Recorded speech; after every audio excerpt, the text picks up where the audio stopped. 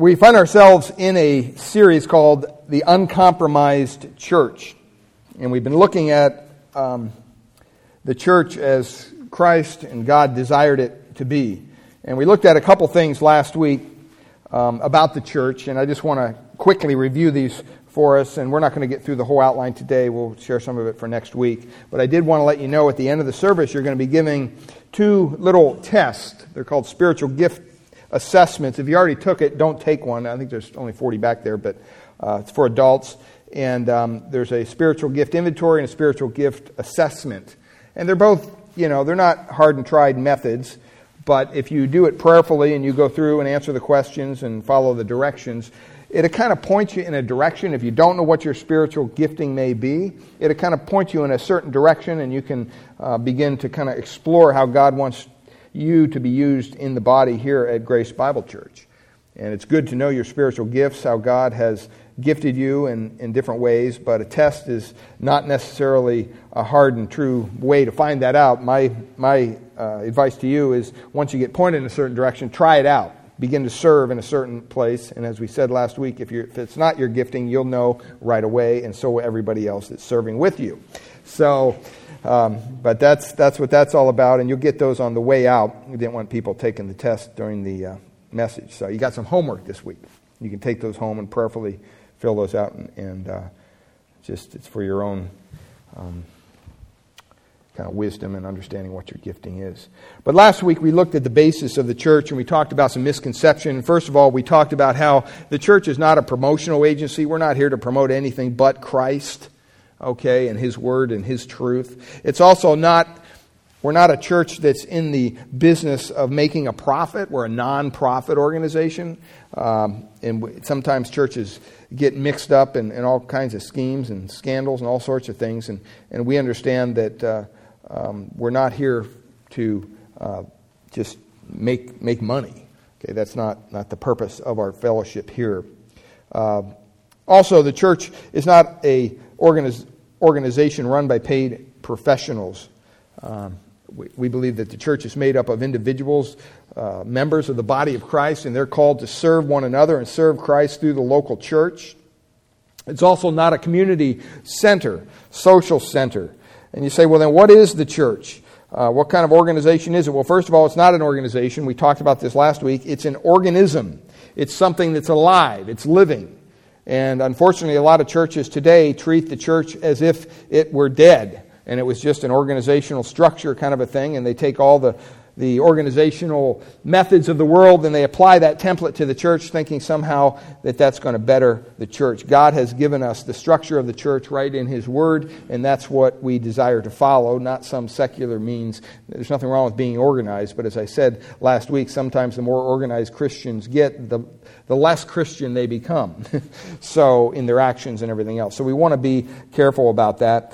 And then we looked a little bit about the attitudes within the church: obedience, humility, love, unity. All these are attitudes that should be possessed by believers who make up the local church: joy, peace, thankfulness, self-discipline, accountability, forgiveness, dependence, flexibility, growth, faithfulness, hope. And then the last one we looked at was a willingness to serve. And under that heading, we wanted to look at the need for your giftedness, and we talked a little bit about that. And we also talked about the nature of your giftedness.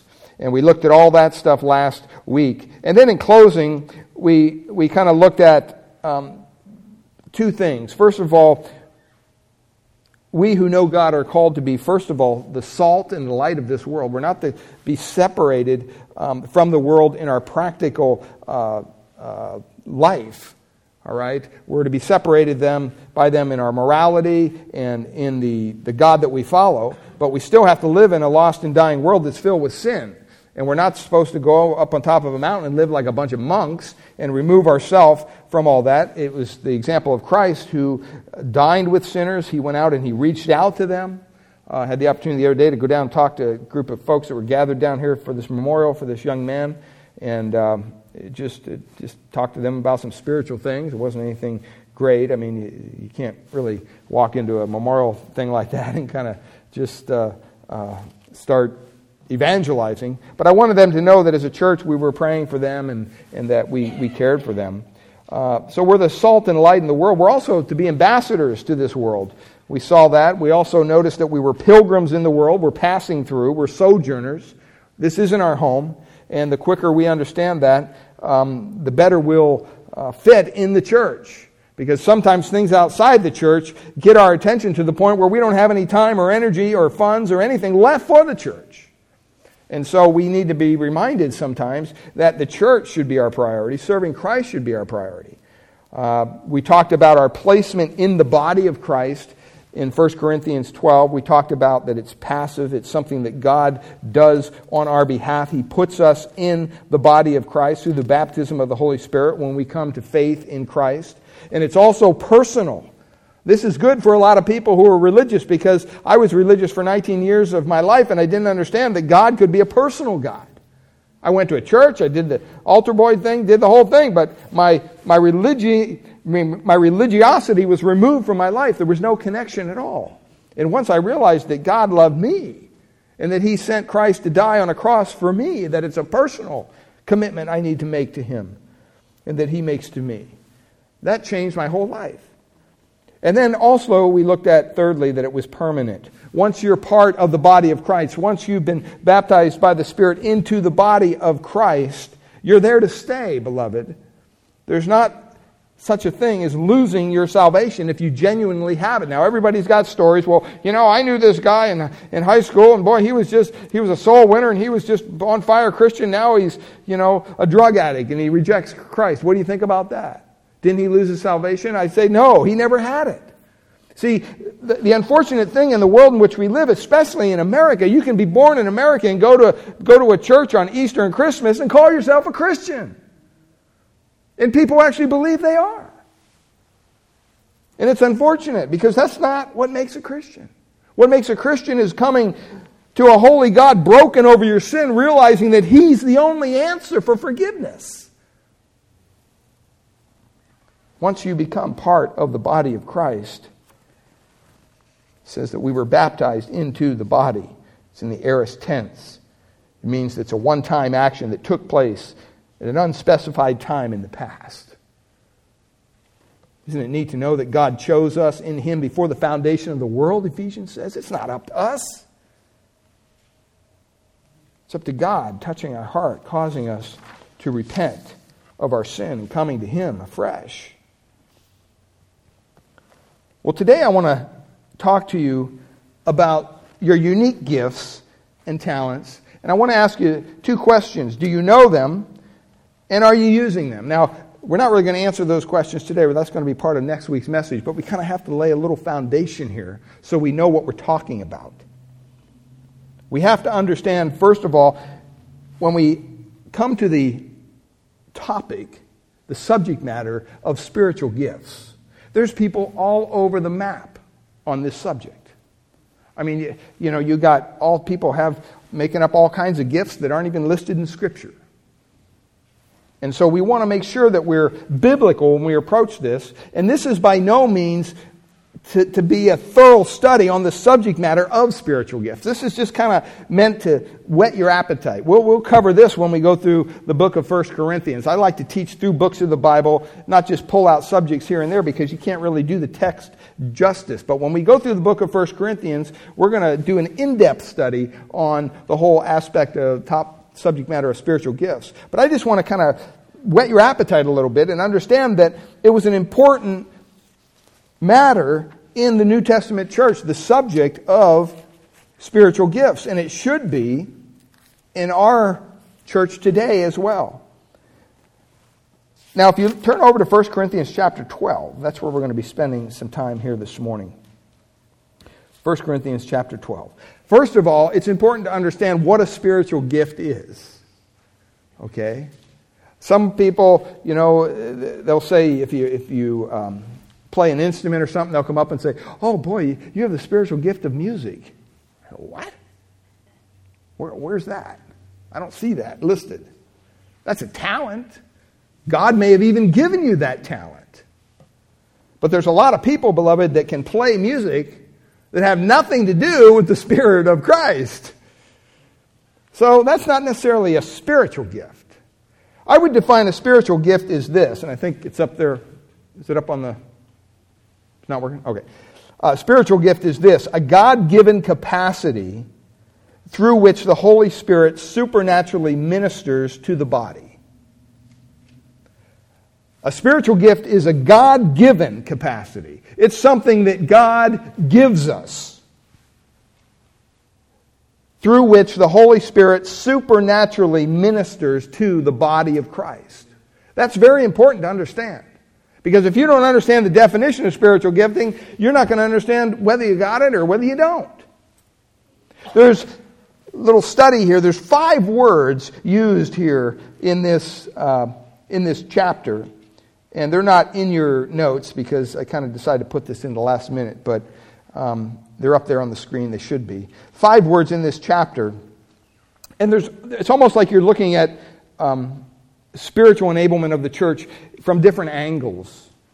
Okay? In verse 1 of chapter 12 of 1 Corinthians, it says, "Now concerning spiritual gifts."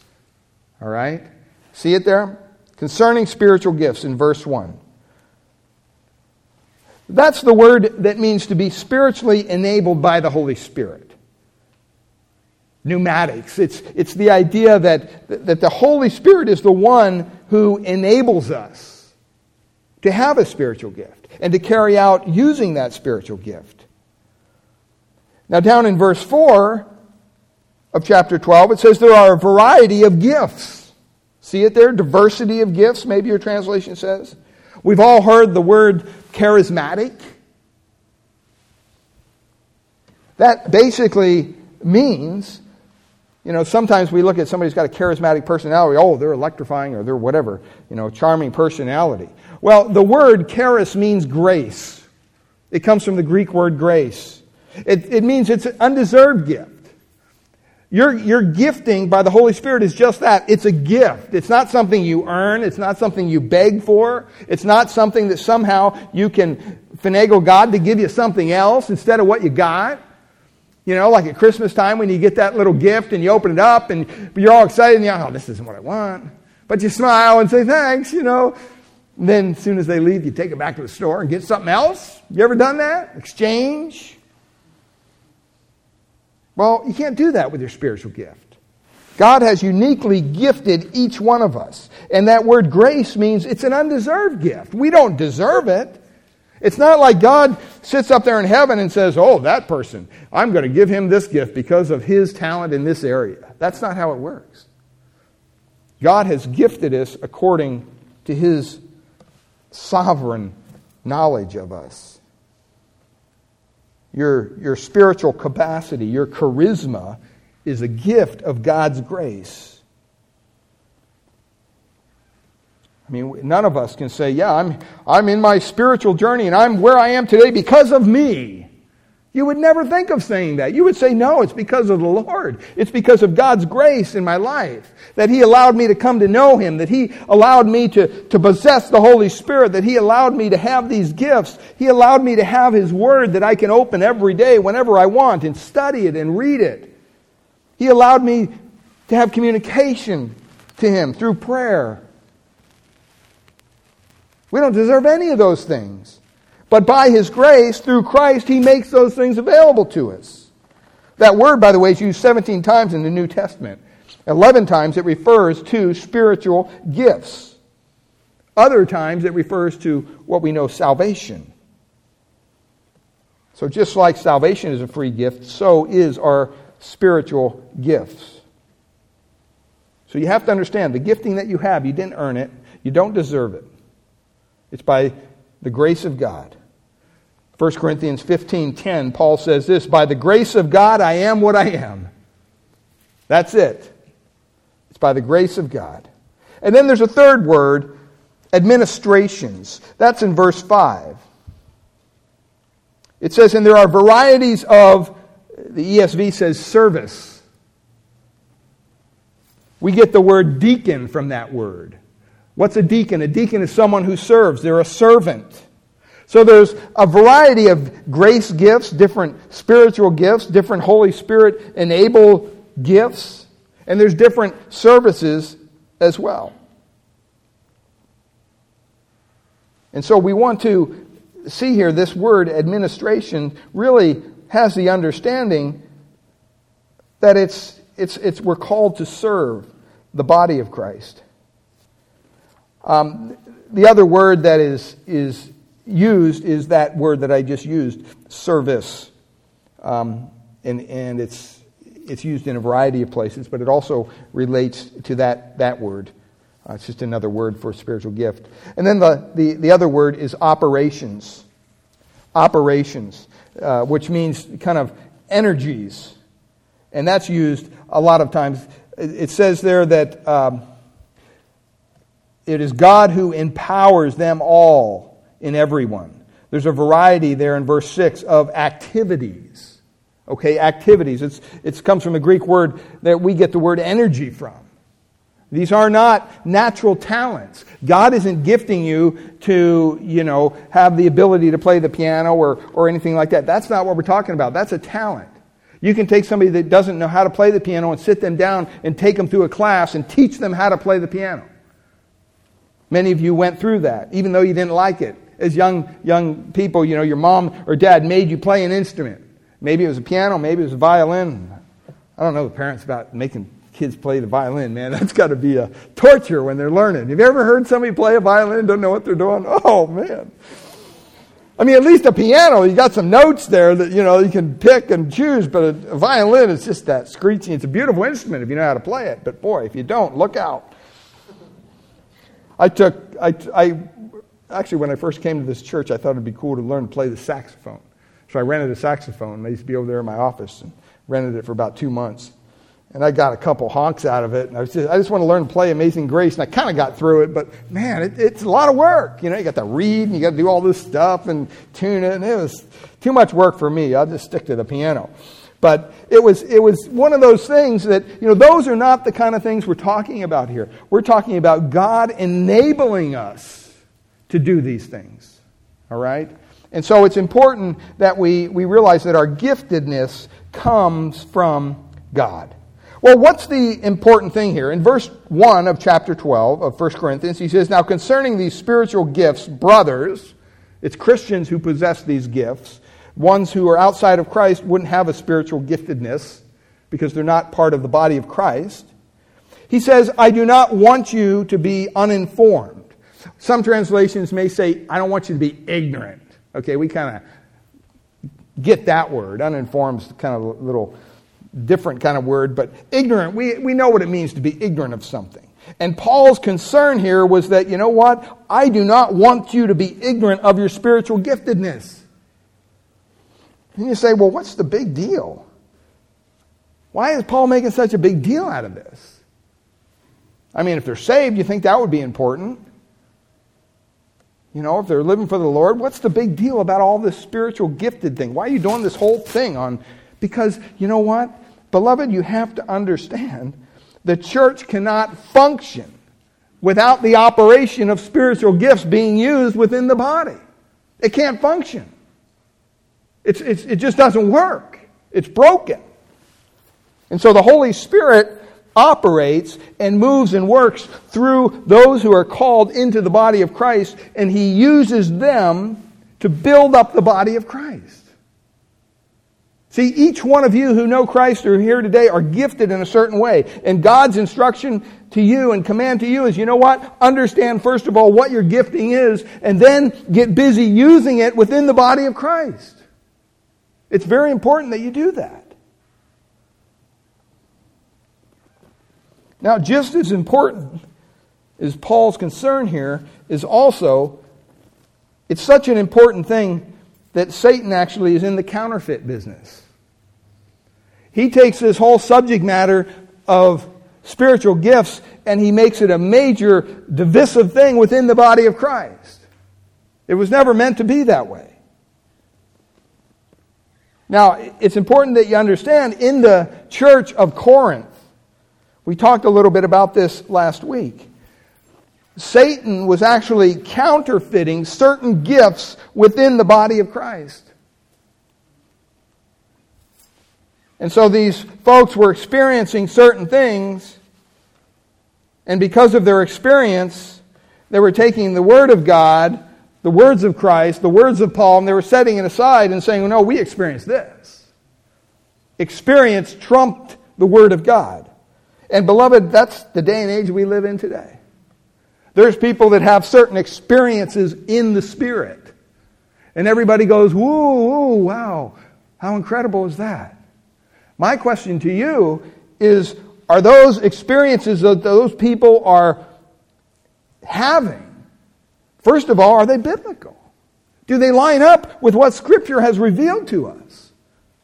We're going to be having a seminar on some of these things in a couple of weeks. I would really encourage you to come out because there's a lot of heresy, a lot of false teaching, a lot of extra biblical teaching based on people's experience. And Satan is using it to divide the body of Christ. And it's unfortunate when you stand up for truth that they point the finger at you and say, no, you're dividing the body of Christ. See, we live in a church today, the Evangelical Church of America in general, that basically has accepted all that. In spite of all the scandals, in spite of all the financial mess that these people create, in spite of, organizations like 60 Minutes and all those groups, 2020, doing exposés on some of these teachers, exposing them for the heretics and the false teachers that they are. And yet the church goes, wow, we don't want to name names and point things out. That's being divisive. No, it's not. It's standing up for what the Word of God says is true. Think of all the people that are led down the wrong path. The path of experience. The path that, hey, anything goes. If you fall on the floor and flop around a little bit, maybe that's a wonderful experience in the Lord. No, it's not. That's not scriptural. We don't see that. And so we need to come back to what the Bible has instructed us. And see what happened in the Corinthian church, they kind of got off the roadmap. They started holding on to all these experiences. And so Paul wrote them out of concern because he knew Satan was counterfeiting certain things within the body of Christ. He says in verse 2, look at, you know that when you were pagans, right, before you were Christians, you were led astray to mute idols. In other words, you were believing in something that couldn't do anything for you. However, you were led. Therefore, he says, I want you to understand that no one speaking in the Spirit of God ever says Jesus is accursed. What does that mean? Somehow within the Corinthian church, when all this stuff was going on, apparently someone was saying that Jesus was accursed. And he says, no one can say Jesus is Lord except in the Holy Spirit. Now, like I said, this isn't meant to be an in-depth study of this text, and it's unfortunate because there's so much there. But you and I both know if we went down the street here to maybe the coffee shop or the liquor store and went in and said, hey, I'll give you $10 if you say Jesus is Lord, what do you think they're going to do? Well, Jesus is Lord. Yeah, thanks. Okay, here you go. Does that mean they're a Christian? No. Is that what he's saying? You mouth those words and... No, that's not what he's saying. It's a whole much bigger thing than that. When he says there that you say Jesus is Lord, the only way you can say that is by the Holy Spirit. What that means is only God is the author of our salvation. The only way that we can be born again, beloved, is by the Spirit's work and by God's work in our lives. It's not a prayer you pray. It's not some church you go to. It's not whether you raise your hand or not. All those things God uses in His grace, don't get me wrong. But what Paul is saying is that, you know what? Your new life in Christ is something that God has gifted you with. He's blessed you with. And the only way that you're able to say Jesus is Lord is because He empowers you to say it. When you really mean it. When you've given your life over to Him.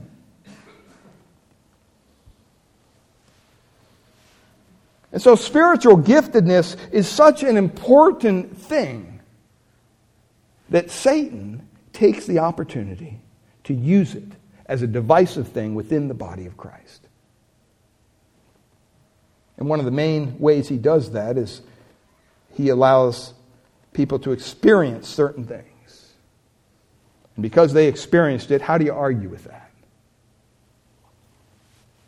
I mean, if they really believe that happened and that really is what happened and God told them this or God told them that. See, my Bible says that, you know what? The Word of God, the canon of Scripture is closed. We have everything we have right here. We don't need to go out and pray for some new revelation from God. Now, God may give you insights. He may, move you through the work of the Spirit as you read the Word. Hey, I'm all for that. But don't you dare come and say, I got a new revelation. Thus saith the Lord. And people do that all the time. You got to be real careful with that.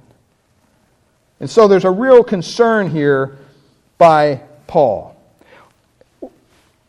You see this down in verse 12 because Paul begins to he's trying to figure out how he can communicate these truths about the body of Christ to these folks at the church of Corinth. And you have to understand, this church had every gift. The members of this church possessed everything. All the gifts. And as they came together as individuals, they made up a body of Christ. They're a local church. But look at what he says in verse 12. Because they had some issues going on. Even though they were blessed with a variety of giftedness, they had some issues going on. And Paul uses the analogy of the body. And he says in verse 12, for just as the body is one and has what? Many members, and all of the members of the body, though many, are one body. So we are also with Christ. What's that speaking of? That's speaking of unity within the body of Christ. See, the reason God gifts us is not to divide the body of Christ. When we come together and say some of you are gifted with the gift of administration, some of you are gifted with the gift of teaching or preaching, some of you are gifted with the gift of mercy or giving. We don't come to church and say, okay, all the givers over here, you sit here. The administration guys, you get over here. Those of you who are teaching, you don't do that. No, we come together as the body of Christ. There's a unity among us.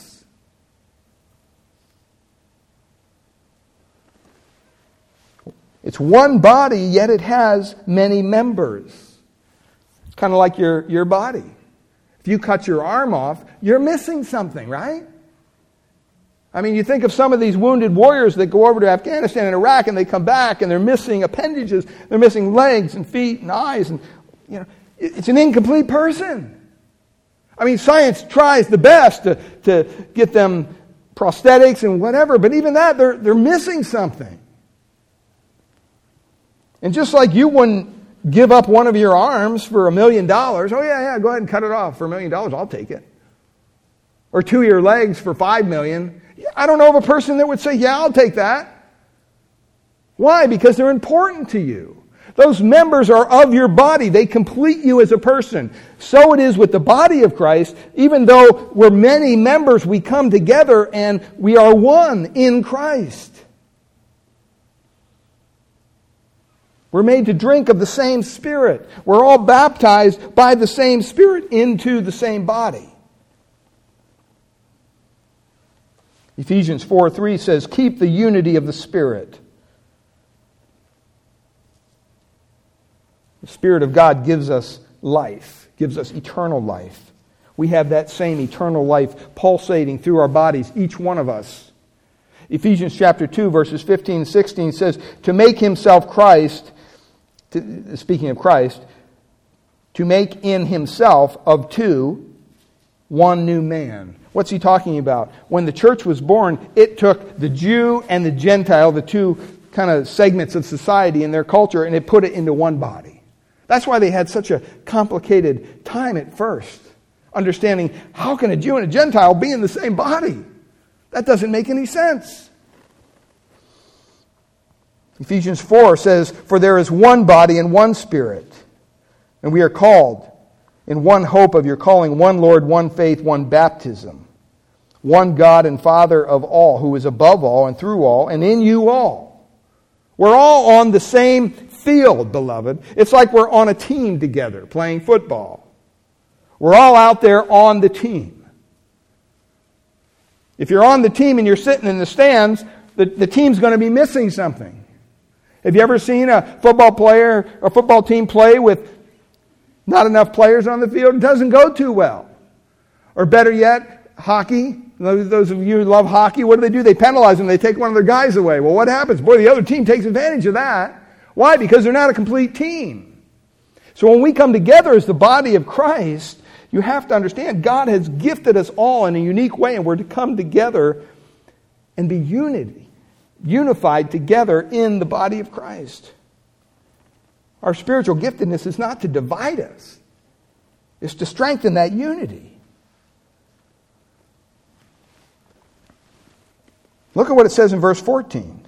Not only are we to be unified, and this may seem almost kind of the opposite, but there's also diversity. There's also a diversity that's born out in the body of Christ. It says in verse 14 of 1 Corinthians 12, for the body does not consist of one member, right? But of many. I mean, I can read this to my grandkids and they laugh. They think it's funny. And that's almost what Paul is trying to get across here. Look at what he says in verse 15. If the foot should say, because I am not the hand, that's my grandkid's voice I do that with, I do not belong to the body. That would not make it any less part of the body. And if the ear should say, because I am not an eye, I don't belong to the body. That would not make it any less part of the body. If the whole body were an eye, I mean, isn't that weird? Think about it. If your whole body was an eyeball.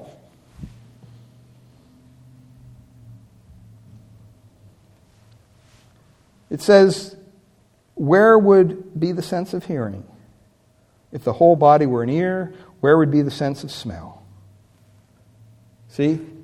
It's so important for us to understand that even though we have unity within the body of Christ, there's a God-given diversity there. And I don't know about you, but I thank God for that.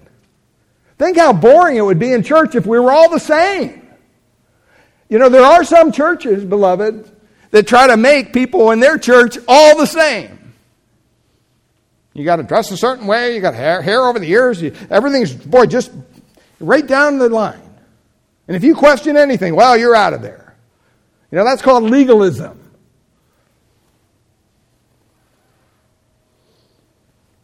That's not what we're called to. We're called to be unified as the body of Christ and yet understand that we're all different. God has gifted every one of us in a different way.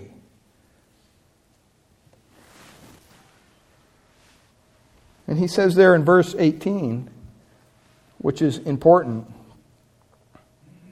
but as it is, look at what it says, who arranged the members? What's it say? God arranged the members in the body. Each one of them as what? As He chose. Wonder why He didn't leave it up to us. You ever wonder about that? Oh, you're a Christian now? Okay, choose your giftings. I mean, can you imagine the mess that the church would be? No, God chose our giftedness. He arranges the members of the body, each one as He chose.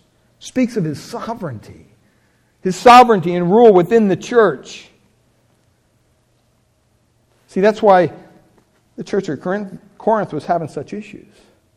There were certain segments of that church that in that time when the church was being established, there were certain gifts of miracles, healings, gifts to be able to speak in different languages, even though you hadn't gone through Rosetta Stone or anything else, man. Just the Lord would just enable you to speak a language. I mean, how neat would that be? And so some of these people looked at the more spectacular giftedness in the body. Maybe their gift was mercy. God put them in that body at Corinth, that church at Corinth, to exercise the gift of mercy. And they looked at these other guys getting all this attention. I want that. I don't want this. This doesn't get me any attention. Just listening to people whine on about their problems. That gift of mercy, I want this one. Look at this guy. Man, he's able to speak languages he doesn't even know. This guy's being able to heal people. The gift of healing. Amazing. It started a conflict. Look at verse 24. Or actually, verse 21. The eye cannot say to the hand, I have no need of you.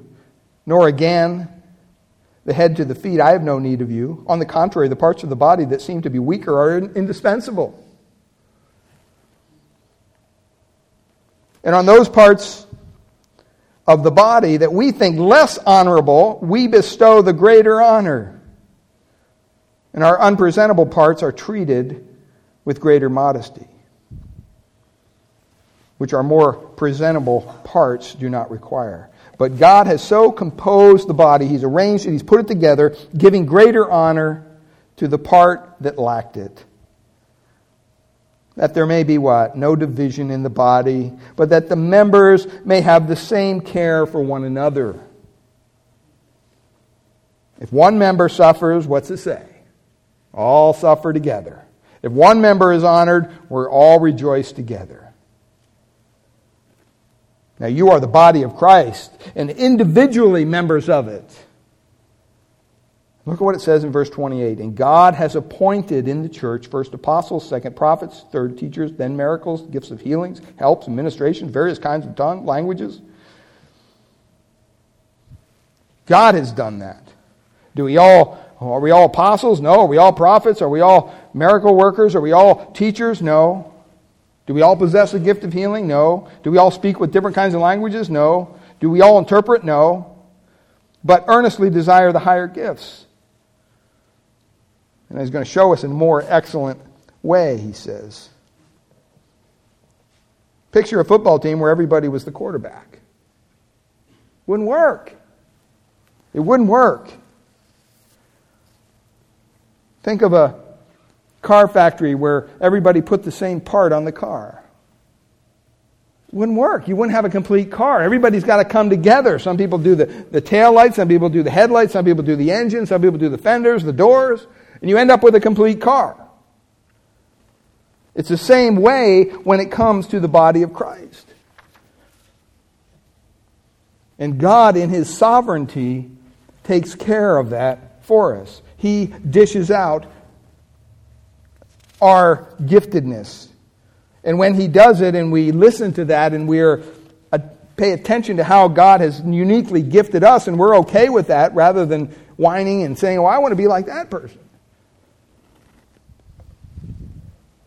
I remember sometimes I'm going down next week to this seminar, this conference down in L.A.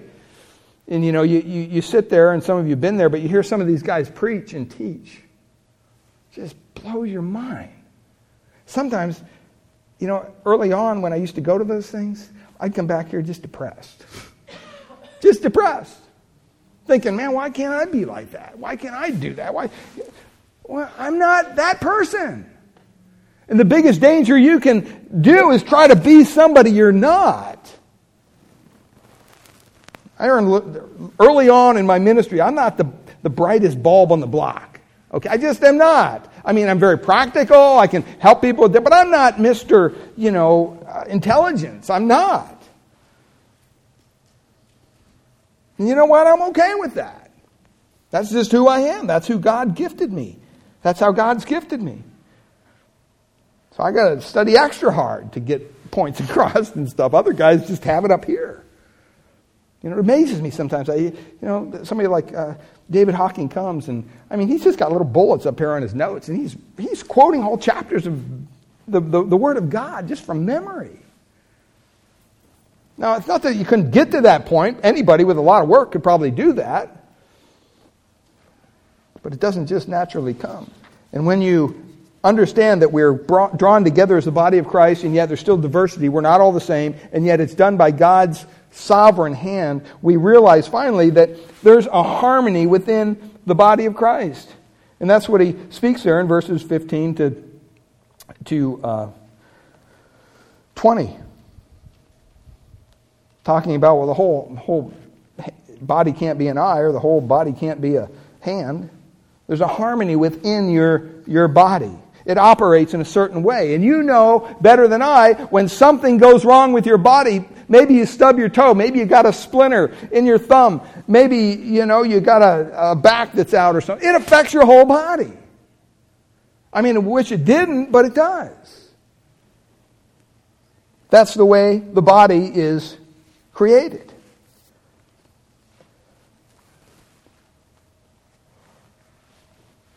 Well, when we come to the idea of what's your position in the body, what's your role? It says in verse 14 of 1 Corinthians, "For the body does not consist of one member, but what? Many." Every believer is part of this unit. Every believer is part of the body of Christ. And every believer is placed there by God through His sovereign hand, verses 15 to 20. We just read that. And don't ever think that your role plays a lesser role because maybe people don't see your role played out. I mean, there's people that come down here weekly and clean the church. Just volunteer their time and clean the church. Don't even know who does it half the time. But it gets done. Never had one of those people come up to me and say, "Pastor, I clean the church every week, and you've never even thanked me. I'd like people to know that I do this every week. Could you please?" They would never do that. They'd never think of doing that. Why? Because God's given gifted helps. God's given them a certain ability to come alongside. They don't want to be in front. They just want to serve. Every believer plays an important role. See, and that's what I mean. We're all on this playing field together. Don't ever think in your mind, because they're up front singing, or because that person preaches or teaches, or that person does this, or, they must be more important. No, they're not. They're not. And that's why I say when you want to be used by God, just start using your gift in whatever way. Just start doing what you like to do within the body of Christ. And He'll begin to expand your responsibility. And He'll begin to use you in greater ways. But you can't just sit around on your hands and say, "Well, gee, nobody wants to use me. I don't know what to do." Get busy. Do something. It's hard to steer a car that's not moving. We need to be moving. We need to allow God to use us within the body of Christ. What's our purpose within the body here? First of all, very simple, to promote unity. To promote unity. That's why we come together as a church. We want to be unified as the body of Christ. We don't want to become disunified. Think if your body, your own body, was not united. You'd be missing something. And I think that we need to be reminded. It says that we are the body of Christ in verse 27. Members in particular, he says. Interesting play here on the words here. He calls one local congregation the body of Christ. Now, is he saying they're the whole body of Christ? No. There's other churches.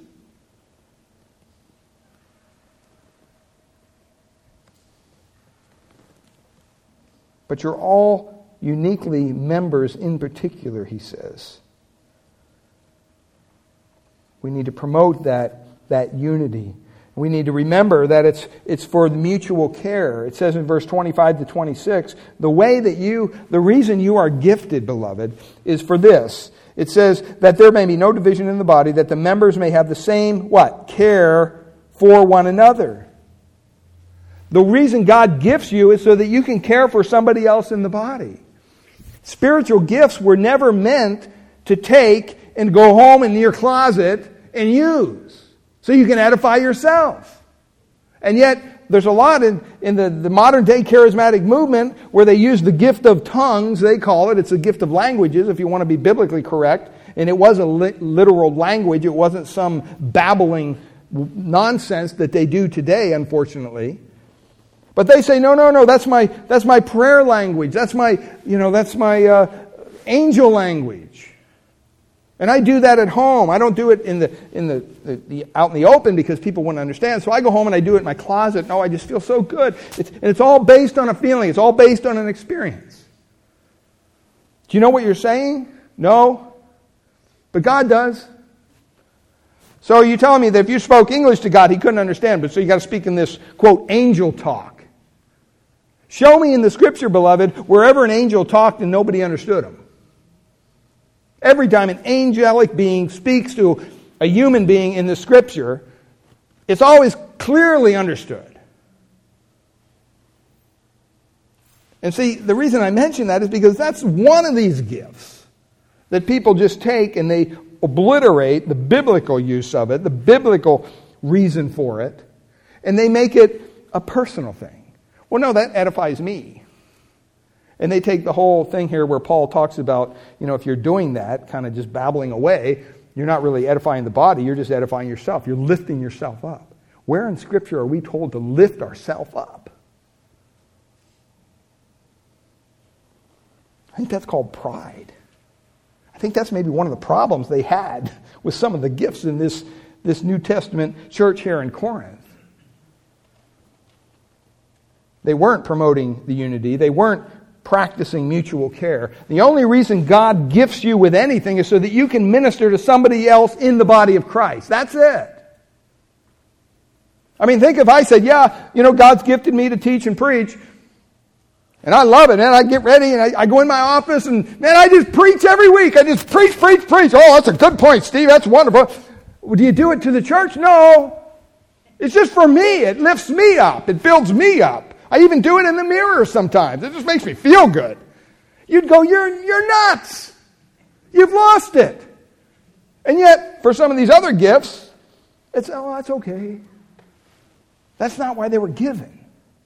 They were given to display the glory of God and to bring the gospel to these people as the church was being established. And the last thing there is participate together in the body. Participate together in the body. I read an article, I told the Wednesday night group about, I think it was Yahoo, the new CEO of Yahoo took over the company, and the first thing she did, because they're kind of struggling, she said, okay, all you workers who work at Yahoo who are working at home, guess what? You're not going to work at home anymore. You're going to come here and you're going to sit in an office just like everybody else. They didn't like that. And she said, you know what, this article went on, it said, studies show that there's something about community. There's something about, if you can get a workforce together and get them to commune together and to talk together and interact together, that builds up the whole company. Why do we think it's so much different for the church? When we come together as the body of Christ, we're here to commune with one another. We're here to mutually care for one another. We're here to promote the unity of the body of Christ. And you might say, well, I just don't have time. Well, then you need to rearrange your priorities in all honesty, because there's something wrong. Christ died for the church. He gave His life for the church. And yet we treat it as just another social thing we go to every week, something on our to-do list. Oh, checked it off, went to church on Sunday. We better examine our hearts. We better come back to the point where, you know what? In the New Testament time, when they came together, a lot of times it was under threat of persecution. It was under maybe threat they could lose their life.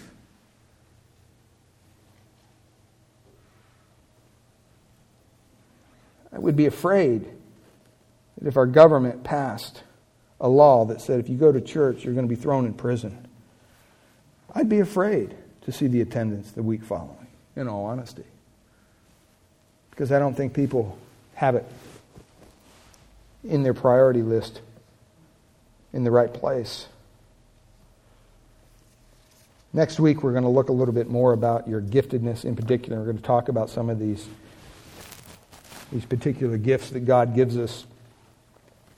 But I just want you to be reminded that when we come together as the body of Christ, and you're not here, we're not complete. We're just not complete. There's something missing. And, we need to make sure that as a church, as a local church especially, that we're have our priorities correct.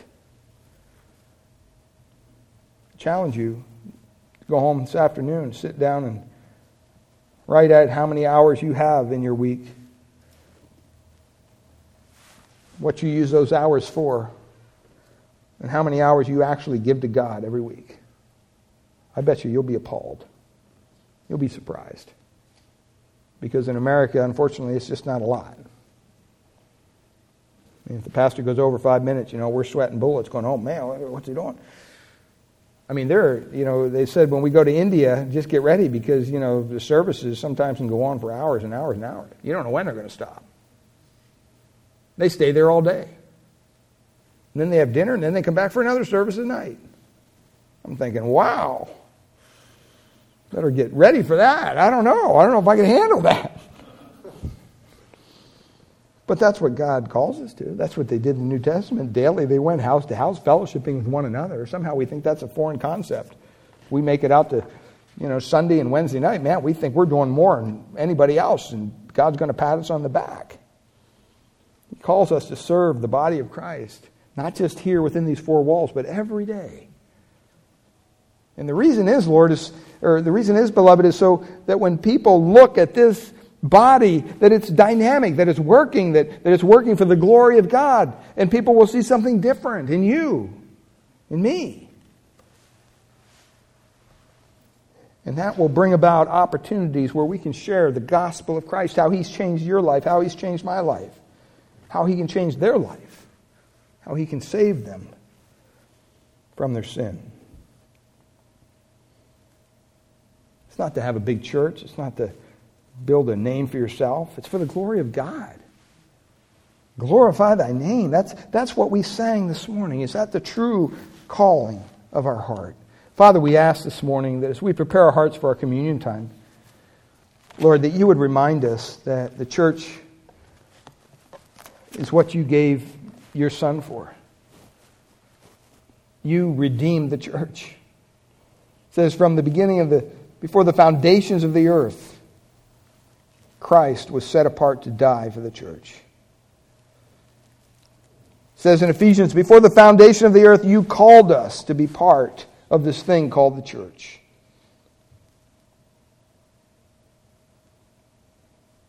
And yet so many times we look at it as a thing we do once a week. Lord, change our hearts. Help us to repent of that attitude. Father, that we would begin to show the unity and the mutual care one for another out of pure motives, that You would be exalted and lifted up. Lord, we live in a sick world. We live in a sinful world. Think of the young people who just lost their life last week. The families affected. And Lord, people need to hear the glorious gospel of Christ. They need to understand that there's no other way other than the name of Christ. That He came, He paid, He lived a sinless life. He paid on a cruel cross with His own life. And the story doesn't end there. We know that He was raised the third day. And He wants us to be raised in new life with Him. And so He offers us that free gift of salvation. It's free. You don't do anything for it. You can't work for it. It's not about joining a church for it. It's not about praying a prayer for it. He grants it to us. We simply need to extend our hand and say, thank You, God, for Your salvation through Christ. I want to commit my life to Him. I want to follow Him. He gave so much for me. He's gifted me in so many different ways. I want to be used for His glory, not my own. If there's anybody here this morning who is yet to put their faith, their trust in Christ, I pray that you would cry out to Him. Lord, please be merciful to me, a sinner. Help me to see the way of salvation that was explained this morning. That I would come to terms with my own sin, put my trust in You and in Your work. And for Christians, I just pray that we'd be diligent about the things of God. that we'd be reminded that there's a lost and dying world out there quickly going to hell. And God has left us here as the church to bring the glorious message of the gospel to their ears, that some may believe, put their faith, their trust in Christ. Thank you, and we praise you in Jesus' name. Amen.